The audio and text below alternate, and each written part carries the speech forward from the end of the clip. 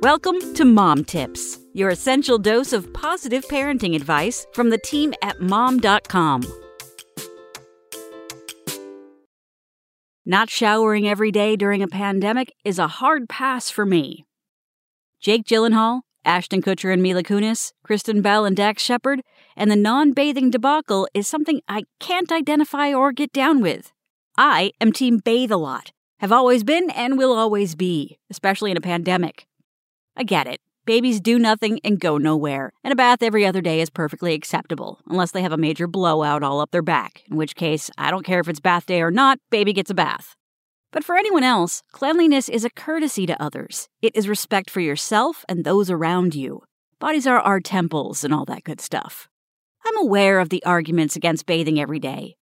According to Harvard Health, showering daily is not necessary and can even have negative effects on your skin, like dry, itchy skin, allowing bacteria in dry, cracked skin, antibacterial soaps washing away normal bacteria, and, yes, can have negative effects on your immune system because of washing away natural microorganisms that stimulate the immune system.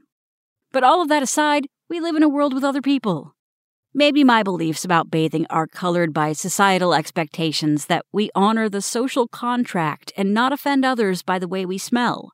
Or maybe growing up playing sports, working out daily, being outside all hours of the day, and then having a husband and children who participate in sports has made me uber aware of the way we smell and present ourselves to the public.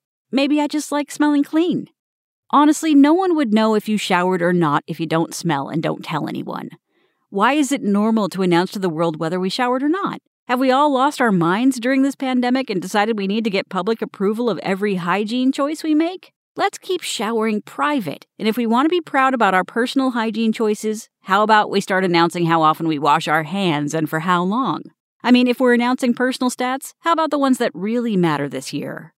Meanwhile, if you don't shower every day, that's your business. Just don't tell me about it. Shower and let shower. Vive la resistance.